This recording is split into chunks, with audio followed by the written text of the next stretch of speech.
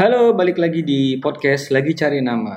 Ini podcast episode sebenarnya kalau lihat di podcast kita ya Bang Fik ya, udah banyak episode, tapi videonya nggak keluar. Waduh. Karena aku tersindir. Karena ya kesibukan ngurus anak itu tidak semudah yang kita bayangkan. Ternyata Kita pikir gampang, ternyata menjadi bapak itu tidak gampang. Punya waktu yang terbuang. Jadi ini kita mau fokuskan lagi, ada visualnya. Podcastnya tetap jalan, tapi visualnya kadang males ngeditnya. Jadi ya terbengkalai. Kita kembali lagi. Mudah-mudahan kali ini kita istiqomah. Coba lebih konsisten ya. Coba lebih istiqomah. Kita coba buat emailnya, kita buat channel YouTube-nya kali ya. Benar. Instagram, YouTube, podcast, sosial media. Dulu kita buat ini kan sekedar ngobrol, tapi direkam. Betul. Ini masih di bulan Juni, bulannya corona tinggi-tingginya, tapi mungkin udah mulai turun sih kayaknya isu-isunya, orang sudah paniknya mulai berkurang ya. Paniknya sudah mulai berkurang, tapi penyakitnya masih terus bertambah, Bang. Ya, pesan kita jangan sepelekan ya. Betul. Tetap berkegiatan tapi jangan sepele. Kalau kamu kucing nggak apa-apa. Ya, karena yang paling dasar sebenarnya kan sehat itu mahal. Kalau kucing nggak apa-apa, Bang. Kenapa? Mati 1 tinggal 8, mati 1 tinggal 7. Karena dia punya 9 nyawa. Oh gitu. Waduh. Jadi apa pembahasan kita yang pertama?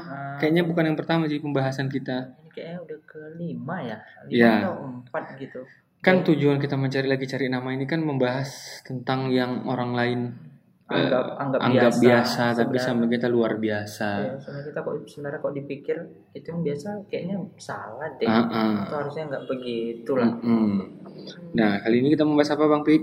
Tentang apa? Tentang mungkin ya di dunia per-podcastan ini di mana udah sangat kembang ya, banyak orang udah mulai bikin ya. Sedangkan apalagi terutama di Medan ya, perasaan dulu di Medan kita awal-awal terus kita agak sepele, tiba-tiba banyak yang udah bikin, banyak yang lebih serius. Jadi kita mau bahas tentang perkembangan podcast di industri kreatif lah di Indonesia. Jadi ya kalau menurut aku sih, orang buat podcast itu selain cari uang, ya karena rata-rata orang berkarya pasti cari uang kan, goalsnya uang. Ya, motivasinya pasti uang. Dan nggak salah. Tapi selain itu, tapi selain itu motivasi yang paling betul adalah, kalau menurutku media cerita. Oh benar, curhat. Media curhat. Jadi kan sering nggak sih kalau kita naik motor, terus tiba-tiba ada penyeberang jalan sembrono, kurang ajar, kita ngomong gitu kan.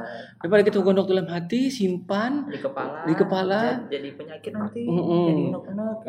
Mending uraikan dengan kata-kata di podcast. Benar. Bahas tentang itu. Jadi menurutku sih podcast ini sekarang cenderung tempat mengutarakan pendapat, opini. Yang dengar siapa? Yang dengar yang sama. Iya, siapa aja yang sama. Iya, minimal teman ya kan. Terus pasti ada pro dan kontra toh. Benar, pasti. Kan nggak mungkin. Namanya kita beropini pasti ada plus minusnya. Kan opini orang berbeda-beda. Benar.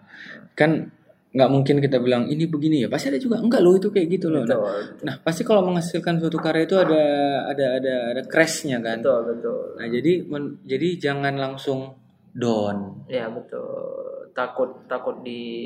Takut dikritik orang, dan justru di situ ada diskusi ya. Nanti baru episode 2, nggak seru loh, dah langsung berhenti, nggak ada lagi episode 3. Kok gitu aja namanya anget-anget teh ayam.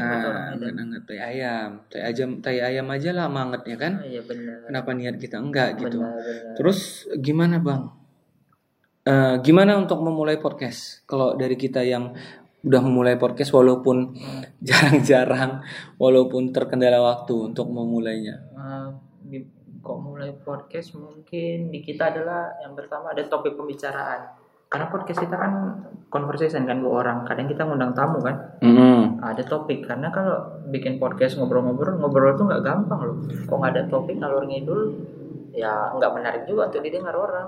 Jadi nggak ada tujuan pesan utamanya. Intinya adalah tahu mau bahas apa. Betul. Anda mau curhat, Anda mau bahas politik, Anda mau bahas agama, Anda mau bahas seks, Anda mau bahas apa, psikologi, yang penting ada. Iya benar. Ada latar belakang, kalau bisa yang sesuai dengan keahliannya. Betul, ada latar belakang masalah dan dibahas, diberikan opini, dan jangan dibiarin gantung, tapi ada solusi tersendiri.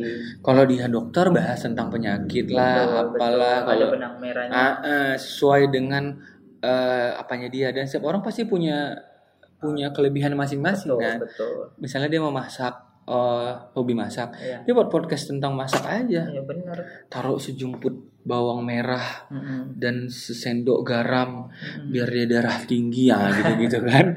Sejumput. Kayaknya saya terbalik, harus saya sesendok bawang merah mungkin ya. Nah kemarin kita juga pernah Nah jadi lagi cari nama ini, benang merahnya apa? Benang merahnya adalah riset kita dalam mencari nama untuk podcast kita, di mana kita senang ngobrol kan. Ya. Tapi kita mau cari nama yang nggak hanya dari dunia kita aja, kita kan bisa bilang. Nah inti pengobrolnya itu apa?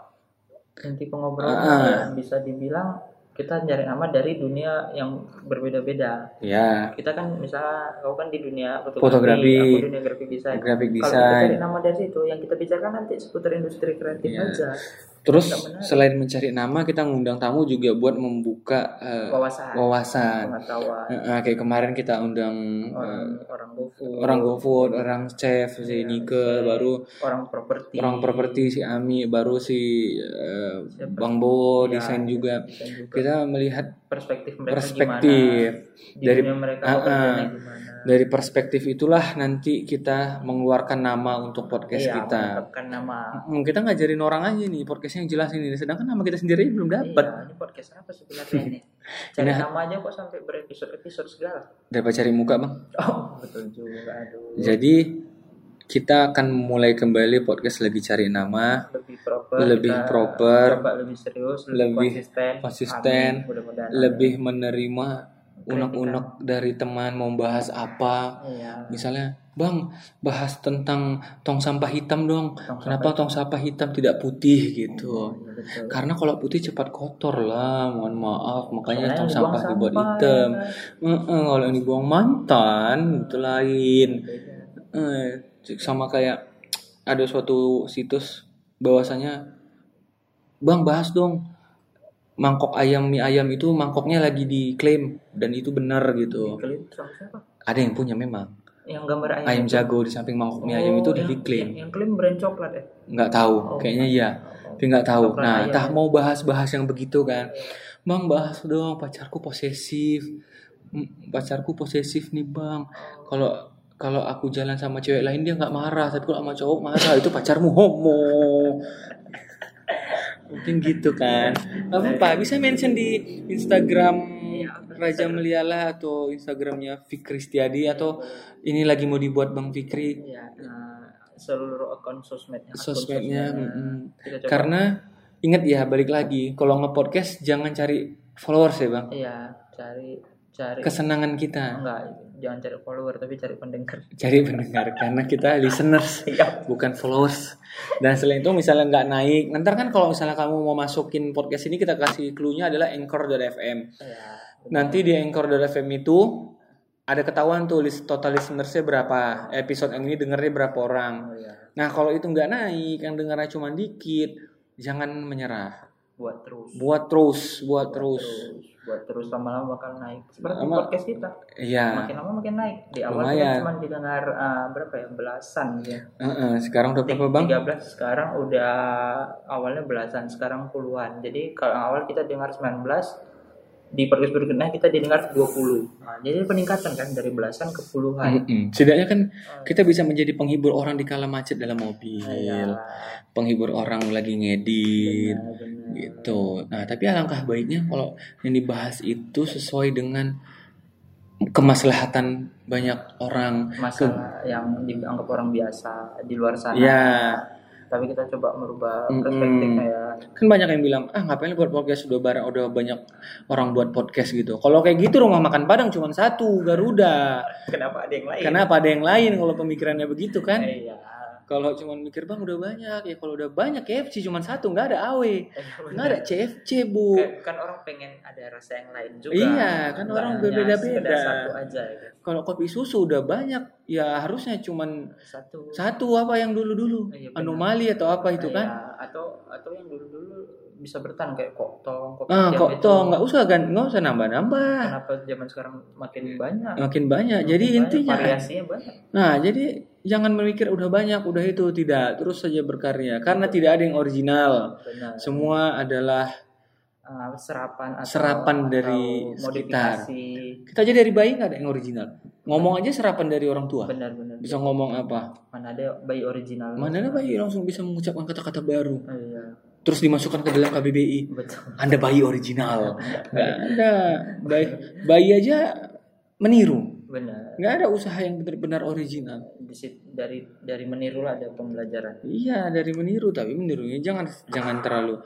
Ya kalau KFC kan Anda tiru namanya jangan ganti KFC 2 gitu. Itu jiplak. Beda lah. Kalau ya amati tiru modifikasi. Ya, itu pastilah. Amati tiru modifikasi terus jual lebih banyak. Apa yang kelemahannya kita naikkan, marketingnya kurang. Itu. Kalau enggak ya kopi susu cuma satu tokonya nggak tambah-tambah. Sama halnya kayak kita di podcast ini. Kalau udah banyak ya satu orang saja yang ngisi di Spotify itu.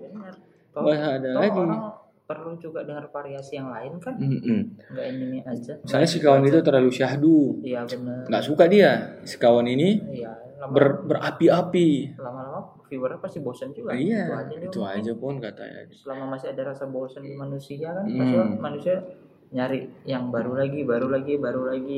Jadi setelah podcast ini kami rekam, tunggu kami di YouTube. Ya, mudah-mudahan dapat duit.